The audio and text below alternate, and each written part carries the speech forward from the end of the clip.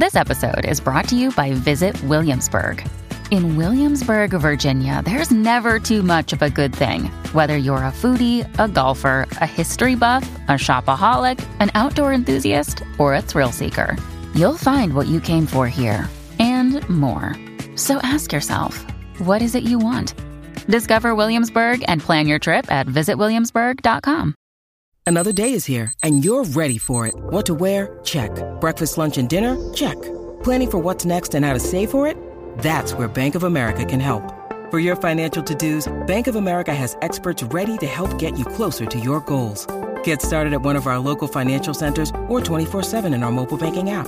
Find a location near you at bankofamerica.com/talktous. What would you like the power to do? Mobile banking requires downloading the app and is only available for select devices. Message and data rates may apply. Bank of America N.A., member FDIC. You know, for us kids from Kansas, this was better than any Animal Planet show we could have ever seen. Right. For us kids from Kansas, we don't even know what a squid is. No, we do now. Right. Yeah.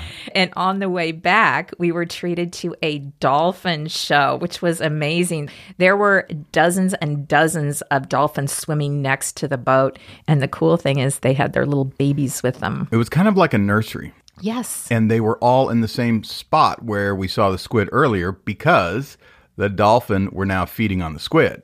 And I think a lot of people also get to see whales. Now, it depends on the season and when the whales are migrating, obviously, but that would also be a cool thing to see. Yeah, the whales eat the dolphins. No, they don't. They do.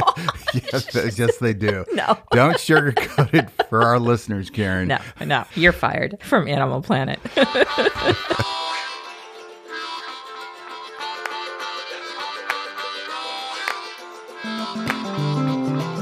This is the Dear Bob and Sue podcast, stories from our journey to all the U.S. national parks and other amazing public lands. I'm Karen Smith. And I'm Matt Smith. We're the authors of the Dear Bob and Sue series of books. Today is our Mailbag episode where we answer questions from our listeners about a wide variety of topics like park itineraries, road trips, hiking trails, camping, and gear. On this episode, we're doing a short overview of Channel Islands National Park for a listener who's traveling there this summer, and we'll talk about one of the best things to do when you're visiting Voyageurs National Park in Minnesota.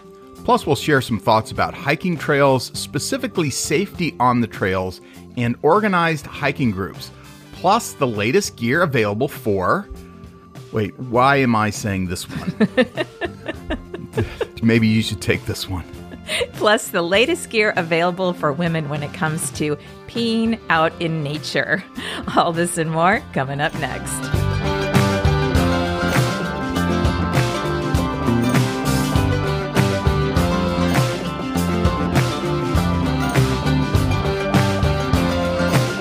All right, before we get started with Mailbag today, we thought we would open with some park news. There is a lot of park news.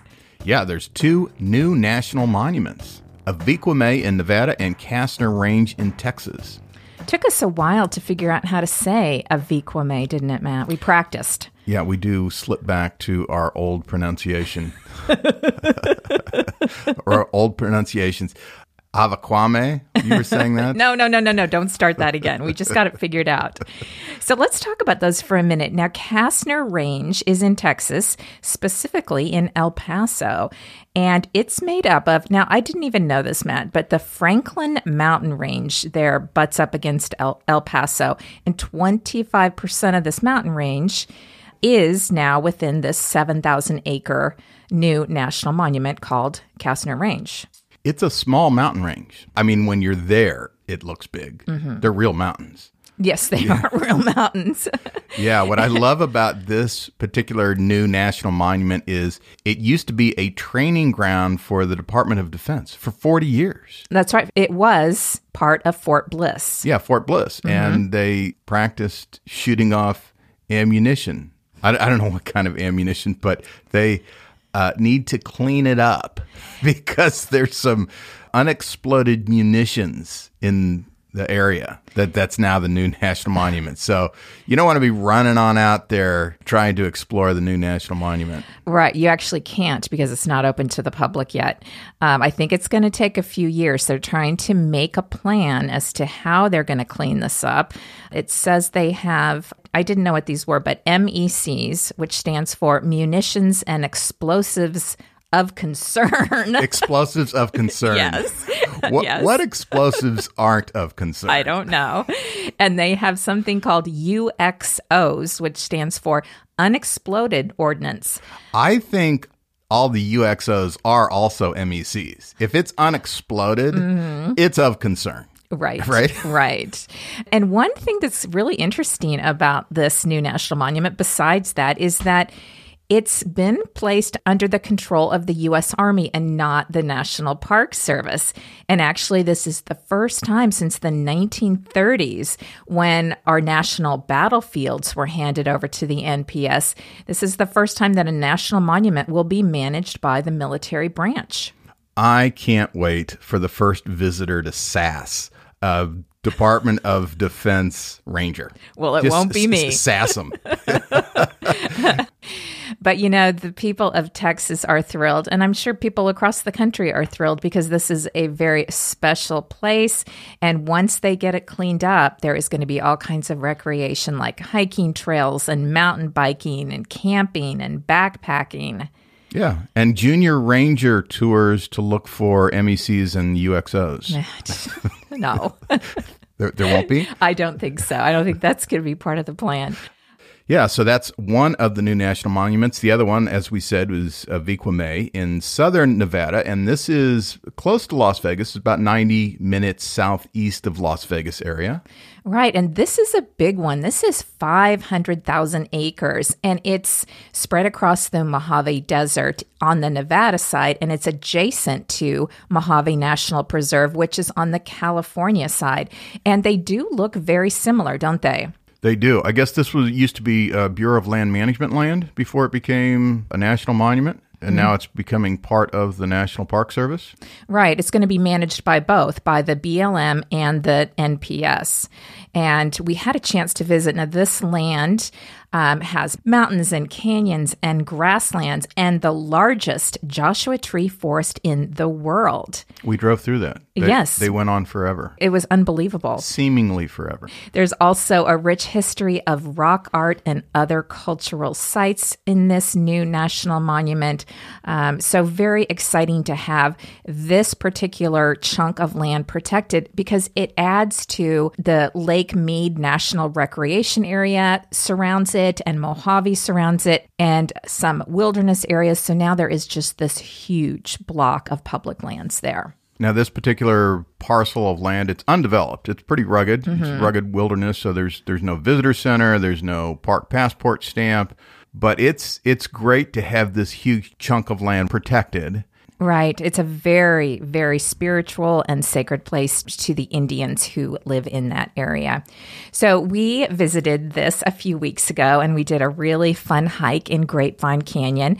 And we recently released a bonus episode about this over on our Patreon account. Okay, moving on to the Grand Canyon, specifically the North Rim. The opening date has been postponed due to an incredible amount of snow they've had this winter. They've got a ton of snow. I think there was in places they had 15 feet of snow. They normally don't get that much. It's usually open by early to mid-May, so they have to push that back. Right. Now the new opening date is Friday, June 2nd at 6 a.m. Yes, record-setting snow. 250 accumulated inches. Yeah, that's way more than 15 feet. Yeah. So, they had to make sure they had enough time to safely plow that State Route 67 that leads out to the North Rim. And then they have to get staff in there to open the facilities. And, of course, there's a lodge back there. And so, some extra work this year to open it up. That's why there's a delay. Right. I saw a picture recently of the visitor center at the North Rim. It was completely buried under snow with just the very tip top of the roof peeking out. So they've got a lot of work ahead of them. Another piece of Grand Canyon news is that the North Kaibab Trail is partially closed, and it's going to be closed until June 2nd. And the reason this is significant is a lot of people like to hike rim to rim of the Grand Canyon, but you can't do that until after June 2nd because that on the north side of the canyon, it's that North Kaibab Trail that you take up to the North Rim. Right. And this closure specifically is from Cottonwood Campground to the North Kaibab Trailhead up at the top. And so no hikers will be allowed to pass through this area under any circumstances. And I heard they actually have a ranger stationed near Cottonwood Campground to prevent people from trying to sneak around. But I guess what happened was there was significant damage from rock falls and landslides, and it really did take the trail out. That's a super popular thing to do, rim to rim. Oh, yes, and especially in the spring. So if you have plans to do that, you're not going to be able to complete that last section on the north side until June 2nd. Okay, what other updates do we have, Karen? What about Kings and Sequoia? All right. So in Kings Canyon, Grant Grove is now open. So you can go see the general Grant tree. However, Cedar Grove hasn't reopened yet. And of course, it usually doesn't open, this time of year yet until they plow it. Cedar Grove is the area back in the canyon. You take the road down through the canyon, and it's kind of looks like Yosemite Valley back there. Exactly. Yeah. I think typically this road back there opens in May once they've plowed it, but they don't know the extent of the road damage and how long it's going to take to repair the road. So there is no estimated reopening on that. Also, Matt, I read, and this was surprising and not great news, is that the campgrounds back there are not expected to open in 2023. Oh, wow. So just closed this year. Yeah. Wow. And there was no reason given on the website. So maybe they have suffered significant damage as well. I always used to think that they have to plow the snow from the previous winter. How long could that take? Now, sometimes it's deep.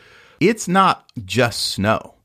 A lot of rocks and trees come down, and I think that takes as long as anything. So it's more than snow that piles up on some of these highways that they have to clear in the spring. Well, exactly. And, then chunks of the road itself can disappear also and wash away. We found that we were recently in Death Valley, and there was some road closed to significant damage from the flash floods that came through there. So this has been a tough winter on our parks. So let's go to Sequoia. Now, that main area that people want to go to where the giant forest is and the Waxahachie Lodge and Morro Rock, all of that is closed. And when do they think that's going to open? There are two ways to access that area of the park. So access via Highway 180 when you go through the Kings Canyon, the Big Stump entrance station. The Big Stump you like entrance. That? Yeah. You like that That's one of my favorite entrances of all the National Park Service. The Big Stump entrance. The Big Stump. So the estimated range for reopening is May 26th through June 16th. All right, so that's that entrance. But coming in from the south on Highway 198 through the Foothills entrance station, that estimated opening date is sometime June through July of this summer. We get a lot of emails and DMs from people who are planning trips and want advice. And I hate to tell you, but if you're coming from somewhere else where you have to fly in and, sometimes you just don't know when these places are going to be open. So, yeah, it takes a lot of patience these days to plan a trip to some of these national park areas. It really does. Now, the good news is Yellowstone National Park's entrances are slowly reopening, and those seem to be on schedule. There are 5 park entrances in Yellowstone, and the north and northeast entrances are open year-round. Yeah, and the west entrance just opened on April 21st, and the east entrance will be open on May 5th, Cinco de Mayo, and then the south entrance will open May 12th. Yeah, it's really interesting how Yellowstone can pinpoint these exact opening dates. And then you have other snowy roads in the parks that have to be plowed, like going to the Sun Road and North Cascades Highway. And they are unable to predict when those will open, which I totally get. But boy, that Yellowstone National Park, they are on it. Well, they are. However, those dates can change. We have been there. We were there one Memorial Day weekend, and the roads may open, but they may close again. That's a good point. Yes. They're going to do their best to open, and maybe they will open on these dates, and they might close a week later. Right. That's a really good point, because we've been there Memorial Day weekend twice. And both times we have been in a blizzard. So just because they're reopening and it feels like spring and it, feels like progress, there can be some backsliding. That's right. Okay, so those are some updates on Yellowstone. Last piece of news before we get to the body of our episode here is a lot of parks are going cashless, and you would think that this wouldn't be a big deal, but it's kind of turning into a big deal. It is. This is a new trend where national parks are not accepting cash anymore at the entrance station kiosks and for various permits. And so far, we have Mount Rainier, we have Lassen Volcanic, Badlands, Death Valley. Now, I can see, they do have a really good reason for this. Well, they do, and if you notice on that list, a lot of those are remote parks, and part of the problem is when the park takes in cash, then they have to do something with that cash. They have to count it, they have to securely store it, they have to contract with a company like a Brinks or some armored car company to come and get it. They found in Death Valley, for instance, that last year they took in $22,000 of cash from the entrance stations, but it cost them $40,000 to process it. That's unbelievable. So that just doesn't make sense. Now, we should say that it seems to be that this going cashless does not affect the concessionaires or the bookstores, which are a lot of times run by concessionaires and by foundations and things. So I believe that at the bookstores, restaurants, hotels inside the park, people will still be able to pay cash if they want to. What this affects is the money that the ranger specifically handles. Right, because those concessionaires are private enterprises that have contracts with the park to be able to operate, and they just take the cash and put it in a sock and give it to one of the employees and say, deposit this when you get back to civilization. They don't need an armored truck. Right. But the reason this is causing kind of a stir is because there are people who don't have credit cards. And so the worry is that these people will no longer be able to access these national parks that don't take cash. However, I did see that the parks are working with some partners, some local businesses outside the parks, like, little gas stations and things like that, where those businesses will sell the park pass and will take cash for it. I'd do that. I could be a concessionaire selling entrance tickets to the parks. We just park outside the park. Give us your $20. We'll go. And then you're going to let them in? Yes, they might get a Dirtlander sticker with their entrance ticket, and just tell the ranger you've already paid, and show them this. Yeah, that might not be your best idea, Matt. Okay, well, there's some kinks to work out. But. Yes, there is. Anyway, just an update on that. So if you're someone who likes to pay cash, which I know a lot of people do, you might want to check out some of these parks ahead of time and make sure that they still take cash. Right. And I'm sure they take debit cards. They say credit cards, but I think that means any kind of electronic payment. Anyway, this is happening, and it's probably going to spread to a lot of parks. So just heads up. That's right.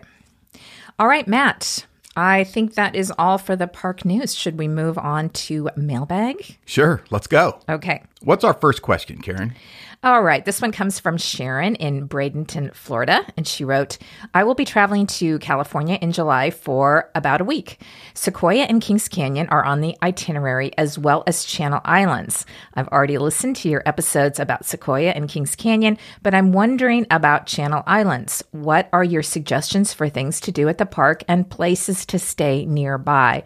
We're interested in both hiking and possibly kayaking. All right. Okay, well, I see that you've outlined your answer, and it's 3 pages long. So this is the short overview I mentioned my in goodness. the intro. People want information, Matt, and right. we're here to provide it. Okay. So, Sharon, you might already know this, but Channel Islands National Park is made up of 5 islands. So there's Anacapa, Santa Cruz, Santa Rosa, San Miguel, and Santa Barbara Islands. And all of these islands can only be reached by boat. And the ferries out to these islands are run by a company called Island Packers. The Island Packers, they offer departures from Oxnard. They offer departures from Oxnard Harbor and Ventura Harbors. Is that how you say Oxnard? Oxnard. They leave from Oxnard Harbor. I think you got it, Matt. You nailed it. Could you just edit it and just take one of those Oxnards out? No, we're good. My God. We're good. Can we just move on? Ventura and Oxnard harbors are about 20 minutes apart.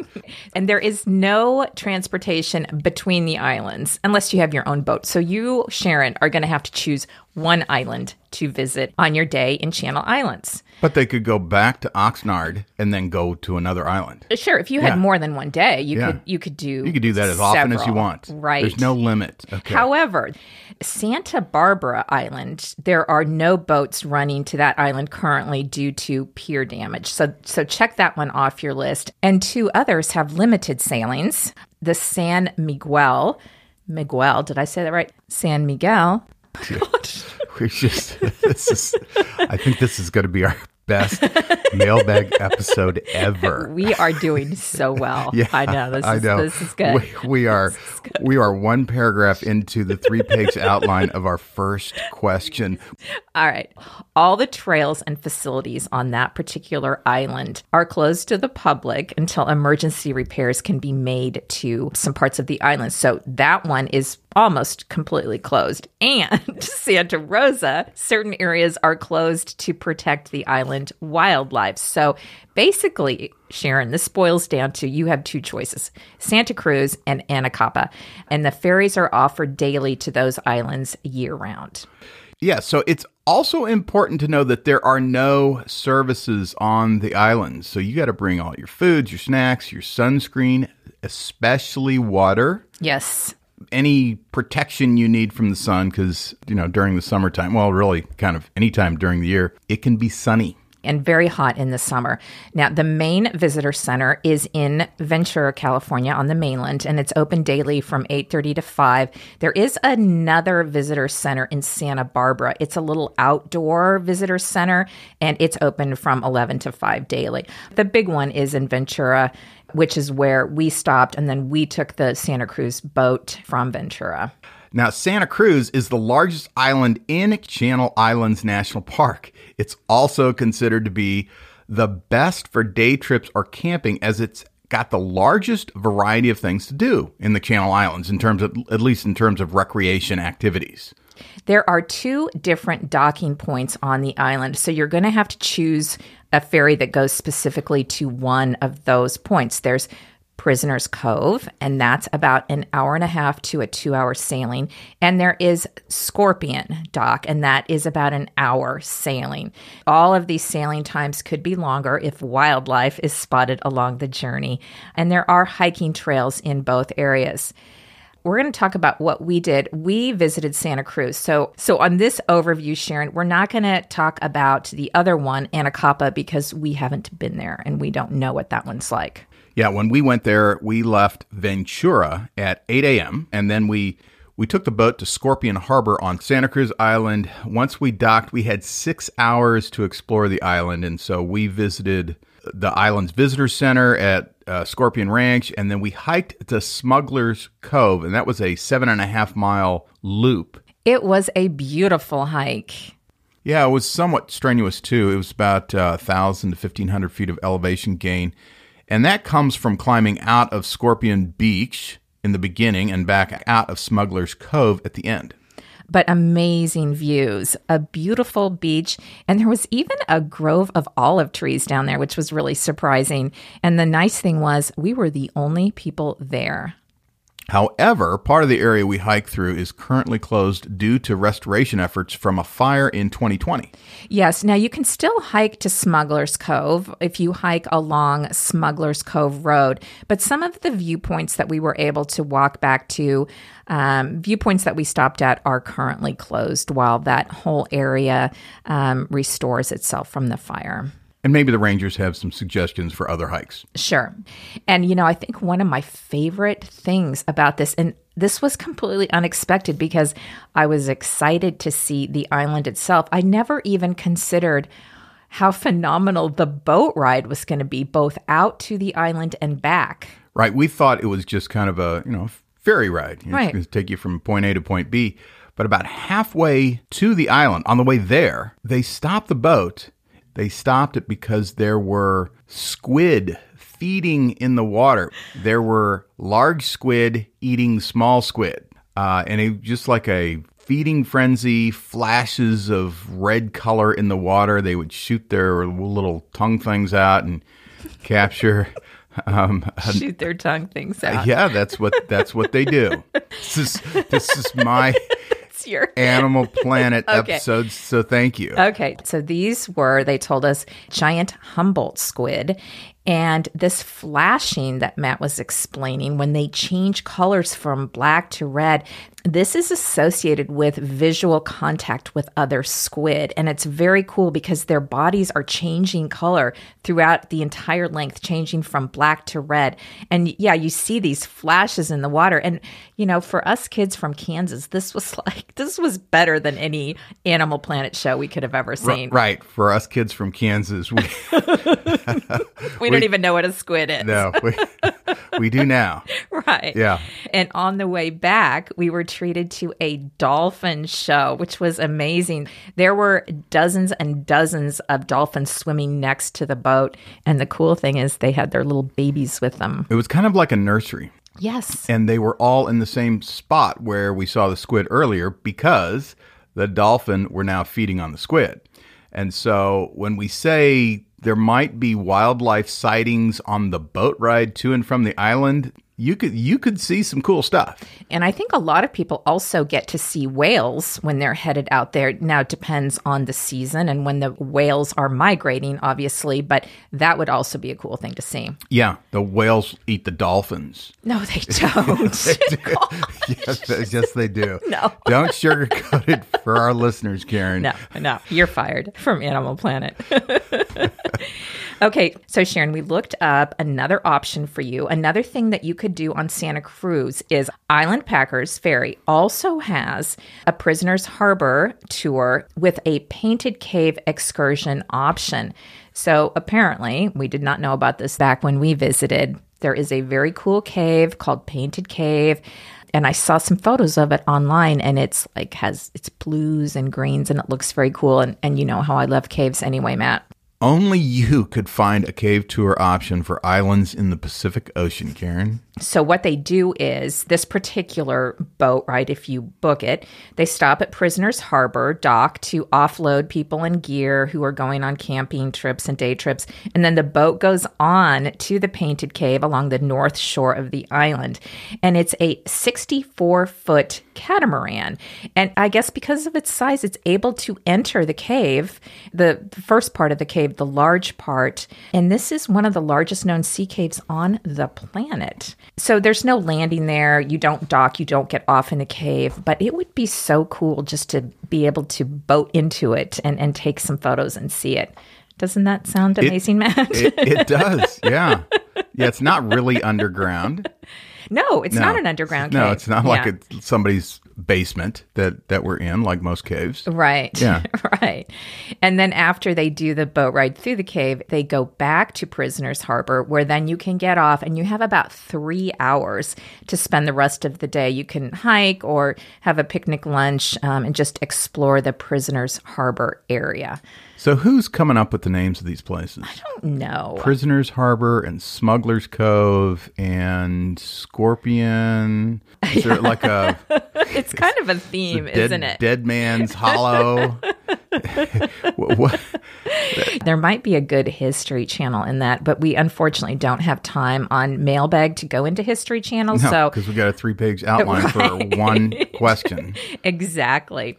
Okay, so you've got that option, Sharon. Now, you had mentioned kayaking, and we do want to note that on the National Park Service website, I'm going to read this because this is important for anyone who wants to kayak. Quote, sea kayaking is a high-risk activity that's caused the death of park visitors, and annually numerous near-fatal accidents with sea kayaks occur in the park. The challenging and quickly changing weather and at times extreme sea conditions and dangerous sea caves add to the risks of sea kayaking in the park. Sea kayaking on your own in any area of the park should not be attempted by beginner or first-time kayakers, end quote. So we're not doing that. No, that's why we didn't do it. However, there's good news. Yeah, the good news is you could go with an authorized park guide or outfitter, and the Park Service strongly recommends for your safety that you go with an authorized outfitter. And the park only has one authorized outfitter, and that's Channel Islands Adventure Company. Not only do they offer guided sea kayak tours, but they also rent snorkel equipment, and they do guide snorkel tours at the Scorpion Dock on Santa Cruz. So, Sharon, if you're going to book a kayak tour online, you'll also have to book your Island Packers ferry boat ticket separately, and then you meet up with them on Santa Cruz Island. Right. And the kayak tour takes about 4 hours. The first hour is orientation and gearing up. And then the tour itself is about 2.5 to 3 hours of kayaking. During that time, you'll be paddling about 2.5 to 3 miles. So it's about a mile an hour. Yeah. I think that would be fun. Would you like to do that sometime, Matt? Sure. Yeah, put it in the bucket. All right, Sharon. So you said you're going in July. Summer is a good time to visit, but as we mentioned, it can get really hot there. So make sure you take a hat and sunscreen and lots of water. When we went, we took a small cooler that had our lunch in it and some cold drinks, and we stored it near the visitor center. You know, they do insist that you have proper storage for your food because on the island there are little foxes. Foxes, yeah. Mm-hmm. Yes. That will get your food. I forgot that we did take a small cooler. Yeah, yeah. Did we put it in like a bear box? Where did we put it? I think we put it in a park provided container. Yes, we did. Yeah. Now, when we went, it was late September, and I look back on our photos and the island was very brown. The grasses were brown. Everything was brown, which, you know, didn't mean a lot to us at the time. But since then, I've seen photos that were taken in the springtime and everything is just brilliant green and there are flowers. So I think next time I would want to go in the spring. Yeah, certainly by the end of summer, it's pretty dry there. They do say on the website, though, that summer is the ideal time for sailing, snorkeling, diving, kayaking, and swimming. Plus, whale watching begins for both the blue and humpback whales. Yeah, the whales that eat the dolphins. Yeah. You know, Karen, also in late January through March, the island fox pups are born. Wouldn't that be adorable to see? Yeah. Oh, so cute. Okay, where to stay? Yes.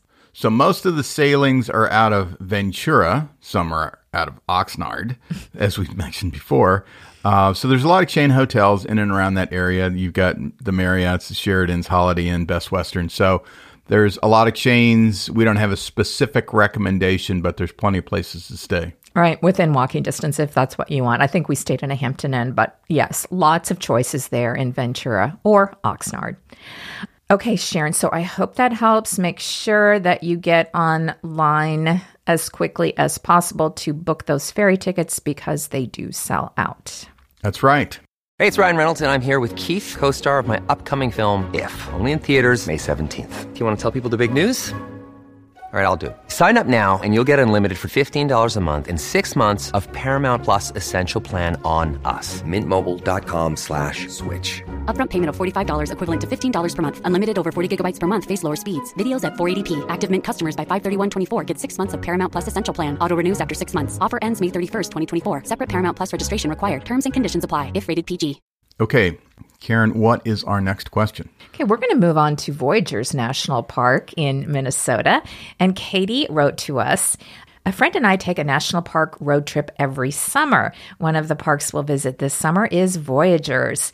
We'll have about a half a day to explore. What should we do with that limited amount of time? Are there any short hikes we can take? We have to earn our walking stick medallion. We don't have any walking stick medallions. I know. Why don't we do that? We don't even have any walking sticks. No, we don't have any of that. We got trekking poles. I don't think we can put medallions on them. No, I feel like we missed out. You're definitely missing out on something. All right. This email was actually kind of a surprise because we had never really looked into the hiking trails in Voyageurs. Most people see that park on the water. But there are some short hiking trails available, ranging anywhere from half a mile to 3 miles. And the Voyageurs website has a list of the hikes with descriptions. Yes, and we already sent this link to Katie. Now, the reason we wanted to mention her email is because if you want to see the park on the water and you're not a boater yourself, then you should book a ranger-led boat tour. And those tickets for this summer are already up for sale. Yeah, so this year in 2023, the tickets went up for sale on April 15th on recreation.gov.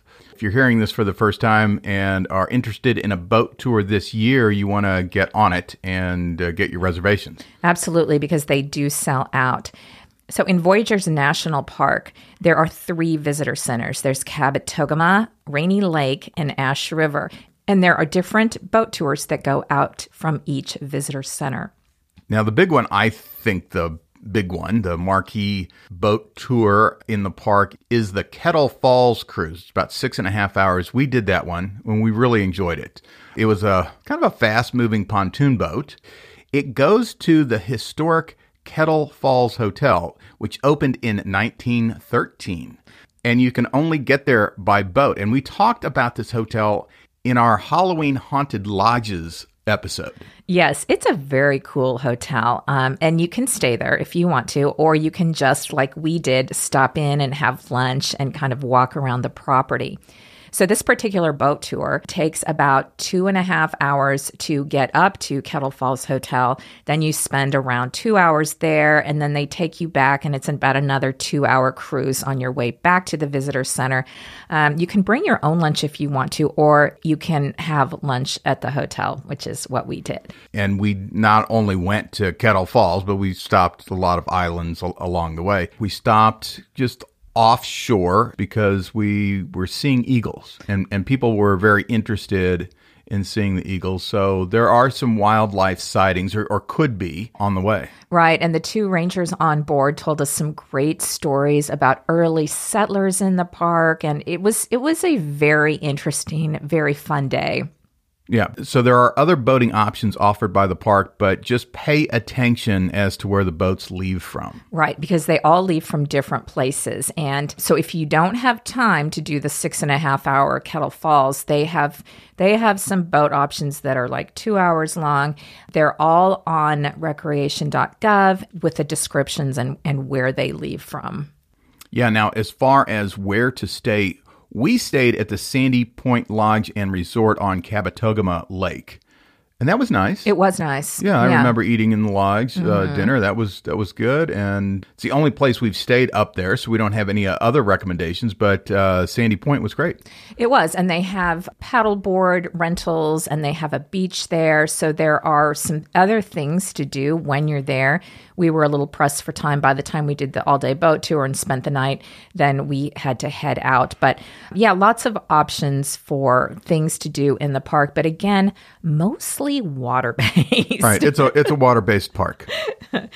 So we hope you have a good time in the park, Katie, and you and your friend to get those hiking medallions. Yeah. feeling left out here. I don't have any hiking medallions. I just have a couple of pairs of worn out hiking boots. There you go. Okay, Karen, what is our next question? Okay, this one comes from Loretta in Tallahassee, Florida, and she wrote, Dear Matt and Karen, we're already starting to plan some trips for 2024, and we're wondering if you ever lead organized hiking trips in the national parks. If so, we would love to join one. Just our own hikes, just the two of us aren't that well organized a lot of times. So No, I'm not sure that careful. we're the ones who should be organizing hikes. A lot of times we're organizing it as we're driving. You want to be careful what you ask for.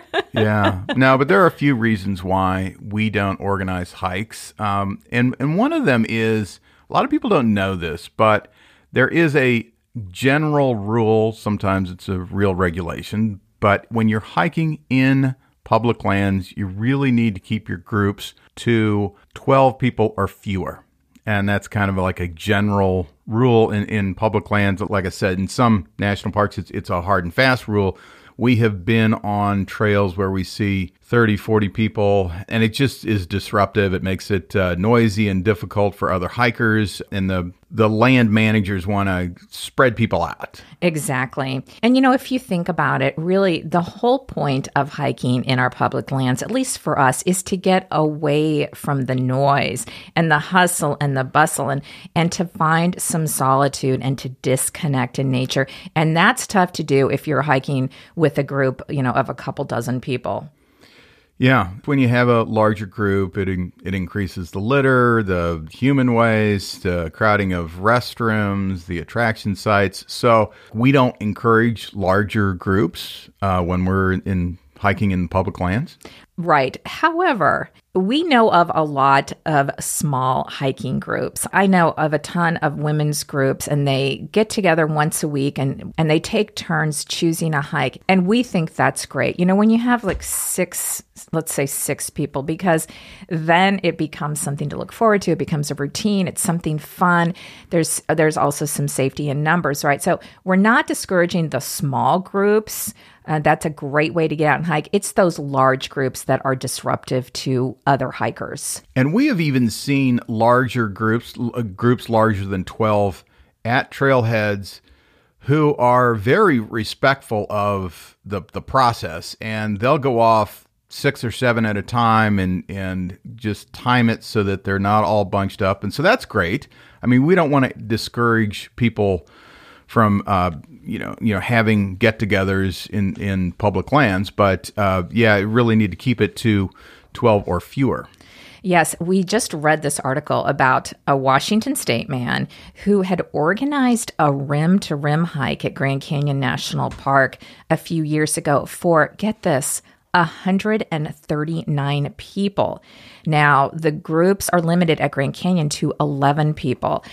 So he just pleaded guilty recently to a misdemeanor charge, and he admitted violating the park's rule. And he was sentenced to 2 years of probation and also is prohibited from entering all parks in northern Arizona for 2 years. But I guess what happened, Matt, is I think he was posting this on Facebook and the park got wind of it. And he was warned ahead of time about the size limits, and he went ahead with it anyway. And he kept recruiting hikers. He posted itineraries and lists of people. And he collected thousands of dollars in registration fees to cover his guide services and transportations and other things like that. Yeah, that's an extreme case. You have to be in public lands, you have to be careful about organized activities. Well, yes, and especially, specifically at Grand Canyon, any organized group of people or any nonprofit group conducting rim-to-rim hikes needs to get a special use permit from the park. So I guess the point is anyone who wants to hike in these groups needs to look at the park rules as far as how many can be in the group, do they need a special permit, and things like that. Yeah, the other reason is, we just don't want to be responsible for other people. I mean, we're barely responsible for ourselves. And, hiking is not 100% safe activity, right? I mean, there have been times where I've fallen off cliffs before and landed in thorn bushes, and it really kind of takes all of our concentration to take care of ourselves. That's really all we want to be responsible for. And, everyone has a different hiking speed and a different hiking ability. Some people like to make frequent stops and others like to hike quickly. So, trying to organize that as well and be responsible for everyone in the group, that's just not something that we would be comfortable with. It's just the more people you have, the more bathroom breaks you're going to have. It's going to be hard controlling the speed. So anyway, we would encourage smaller groups. Right. And we have hiked in larger groups when we were on our river trips. They take the whole group. So, people are talking to each other. Sometimes people are singing. It's just a whole different thing. And we like to have solitude. We don't even usually talk to each other when we're hiking. No, we have to keep the talking limited. No whistling. We have an absolute no whistling policy. Or singing. Singing, yeah. Mostly no singing. All right. Anyway, for any beginner hikers listening who aren't comfortable setting off on their own and would like to be part of a group, there are some parks that have ranger-led hikes. So look into that because that's a great option. Not only do you have a ranger taking you out, so you have some assurances of safety, but you're also going to learn a lot about the park and the fauna and flora while you're on that hike. Yeah, and they know what they're doing. They do. Which a lot of times we don't know what we're doing. Right. Yeah, so you don't want to experiment with us. Yeah. Also, in some areas, some of the more popular areas, there are local guides that you could hire for yourself or for your family to accompany you if you're unsure. So there's that option as well. Yeah, we have friends who have hired guides and it works out great for them. And it might be the only 1 or 2 trips they do all year and they're on a tight time schedule. And a guide's a good way to go because they'll take you right to the best spots. Right. So, Katie, that is our very long-winded answer and our way of saying, no, we do not lead guided hiking trips. But thanks for thinking of us. Maybe we should just do a meetup at a brewery instead. So much easier. Okay, Karen, our next question is from Lori in New Jersey, and she writes, I'm envious of the fact that as a couple, you both enjoy traveling and hiking. My husband and I have different hobbies, so my adventuring is solo. On some hikes, I have felt nervous being miles from the trailhead by myself. I'm not as worried about environmental dangers as I am of people who prey on women who are hiking alone. How often do you see solo female hikers?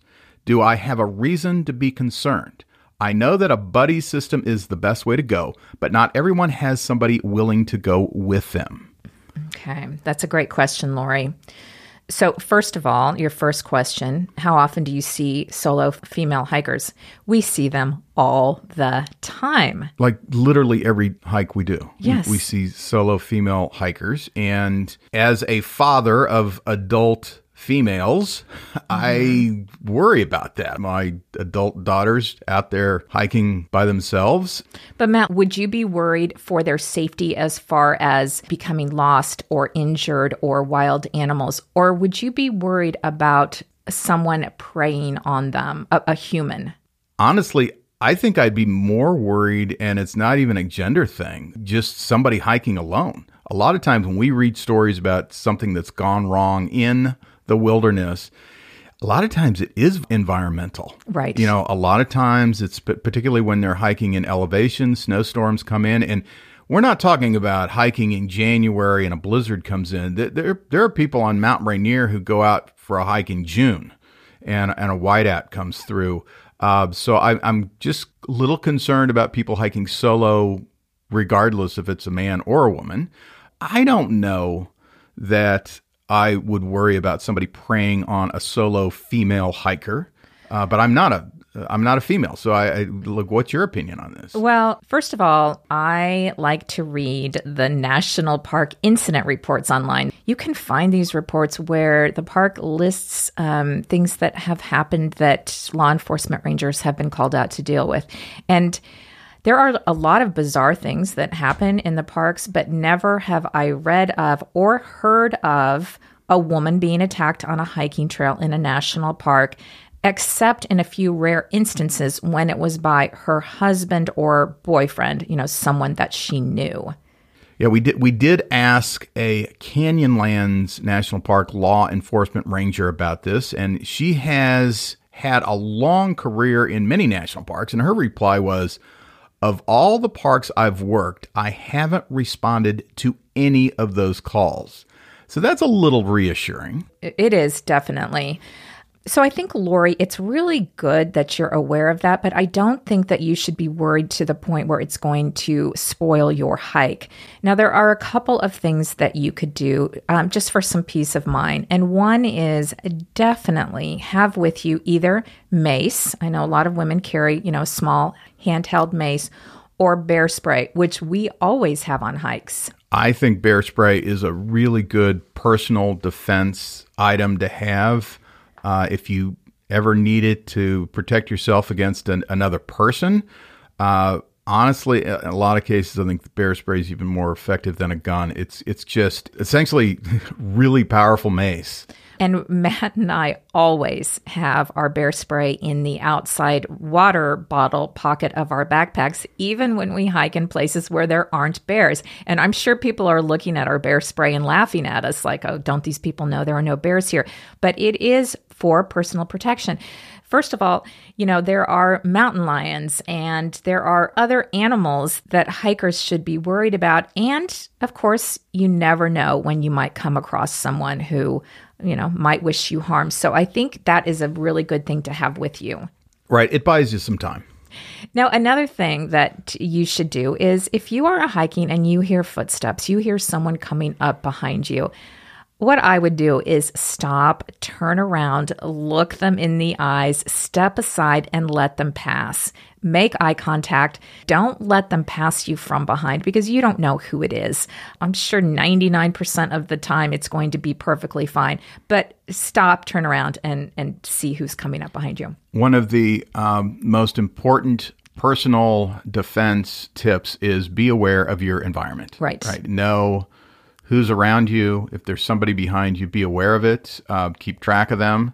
And then also, our other piece of advice would be, if you're nervous about this, then stick to the more popular hikes in the national parks where there are people around and you're unlikely to have long stretches of being by yourself in the wilderness. There is some safety in numbers and having, frequent hikers going by you on the trail. Yeah, if you're hiking on a trail, and even if it's there's not that many other hikers, it's good to kind of know what other hikers are on the trail. Yeah, we've been on trails where people have gotten hurt, and it's kind of nice to have this mental inventory of some of the other hikers that are, maybe a half a mile ahead of you or a half a mile behind you, to just know who else is out there if you do need help.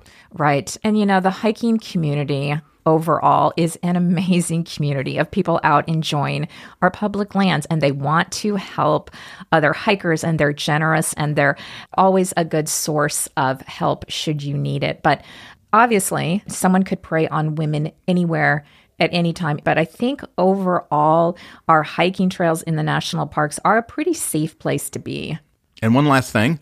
Always make sure that a friend or loved one knows where you're hiking, what time you're heading out on the trail, and when you're expected back. This is super important. Yes. So happy trails, Lori. We think it's wonderful that you aren't letting the lack of a hiking partner hold you back.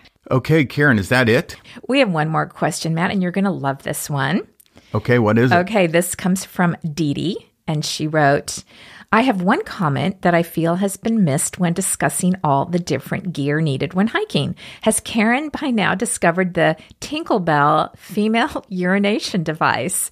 If not, please research it and buy one. It's been a game changer for me and the ladies I hike with. Imagine pulling off to the side of the road on Moki Dugway, going to the side of the car away from the road, and using one of these to pee right beside the road.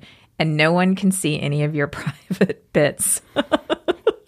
This is a personal experience of mine with my best hiking buddy. She and I had a 10-day trip in southern Utah, and we used them everywhere. Okay, I'm out. Thank you, everyone, for tuning in. Next week we'll have a different episode about a different topic. It has nothing to do with peeing in the national parks. All right, Dee Dee, I have not tried it, but I looked it up. And first of all, huge points to the company for coming up with the name Tinklebell. Okay, how much do we love that? And their slogan on their website, "Let Pedum ring." It's genius. Well, I haven't tried it either. I have my own Pedum device myself, but on one of our Grand Canyon dory trips, we had a boat woman who used one at the edge of the river. I know. And she was standing up peeing at the edge of the river like all the men. And I have to say, the rest of us women on the trip were envious that she could just go over and stand up and pee like that. There's nothing I can say right now that wouldn't get me in trouble. I just I'm going to let you answer this one. Okay. So, Dee Dee, thank you for that recommendation. I will definitely get one of those and try it. I think it seems like a really great alternative. I did want to mention, too, some people have sent me links to a company called She Fly Apparel. And this company makes hiking pants that have a zipper that goes all the way around the crotch area.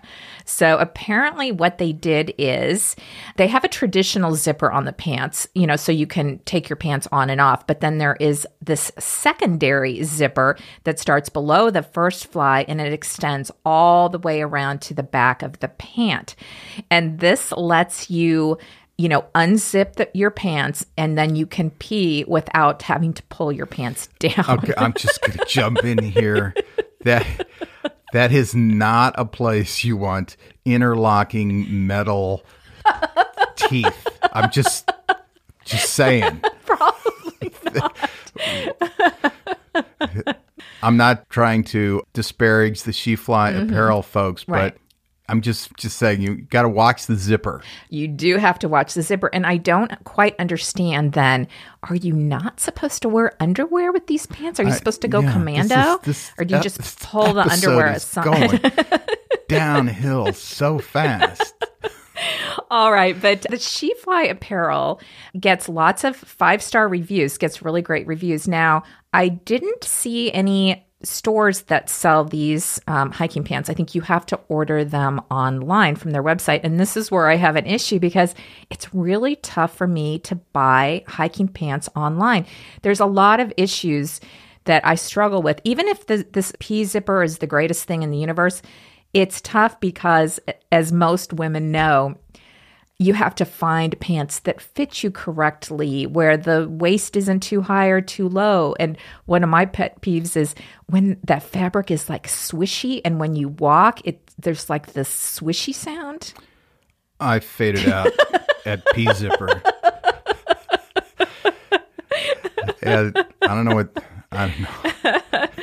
All right, enough about the zipper crotch. I do want to mention one more thing that I do have and use and love, and I would recommend it to all women, is the Kula cloth. That's Kula. And this is a pee cloth that you use to wipe with instead of toilet paper. So you can take a little bit of your pee home with you. Maybe that's a marketing slogan that they could use. That's a freebie. You guys, we'll pass that Kula along cloth to people them. can use that. So the way this works is it's a piece of fabric basically that's about 6 inches by 6 inches. And there are a lot of designs that they print on one side of the Kula cloth. And on the other side is a plain black dimpled side, which is what you wipe with. And the fabric is antimicrobial and resistant to odors. And then what's really cool is there's a little strap and a snap that's attached to it. So you can hang it on your backpack on the outside and kind of let it air dry. So I can look at it for the next 3 miles until you use it again. Right. I love this because I used to take a plastic baggie with toilet paper and another plastic baggie to put the used toilet paper in. So this is great because it eliminates the need for toilet paper for peeing. Now, let's just be clear. This is only for pee, not if you have to poop. That's a different thing. We want. When I thought it couldn't get worse. I thought we were pulling up thought we were pulling out of the dive. And you took us lower. Do we have any other questions? No, I have one more thing to say about the Kula cloth. These are available either on the Kula website, or they're also in a lot of retail stores like REI and things like that. And they run around $20 to $24. Also, Mother's Day is coming up. This would be a great gift for Mother's Day. Great. Yeah. And if I didn't already say this, when I get home from the hike, I just throw it in the washing machine with my hiking clothes, wash it, and it's good as new. Yeah. Or I have seen you pull it out of your backpack like 18 months later. There's that. That happens sometime. All right. Let's move on. Okay. That is actually it, Matt. Okay, great. We're done. We're ending on a high note. Yeah. All right, everybody. Thank you for joining us today. If you have a question for our Mailbag exclamation point episodes, please send it to us at mattandkarensmith@gmail.com. And thanks also for your incredible response to our episode about the CCC.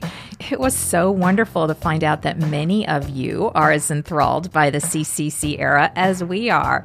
We got lots of comments and emails, and listeners sent us photos of the CCC worker statues from around the country.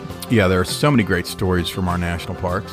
Yeah, which is good for us because, eventually we're going to run out of park overviews to do. So maybe this will just become History Channel all the time. All history all the time.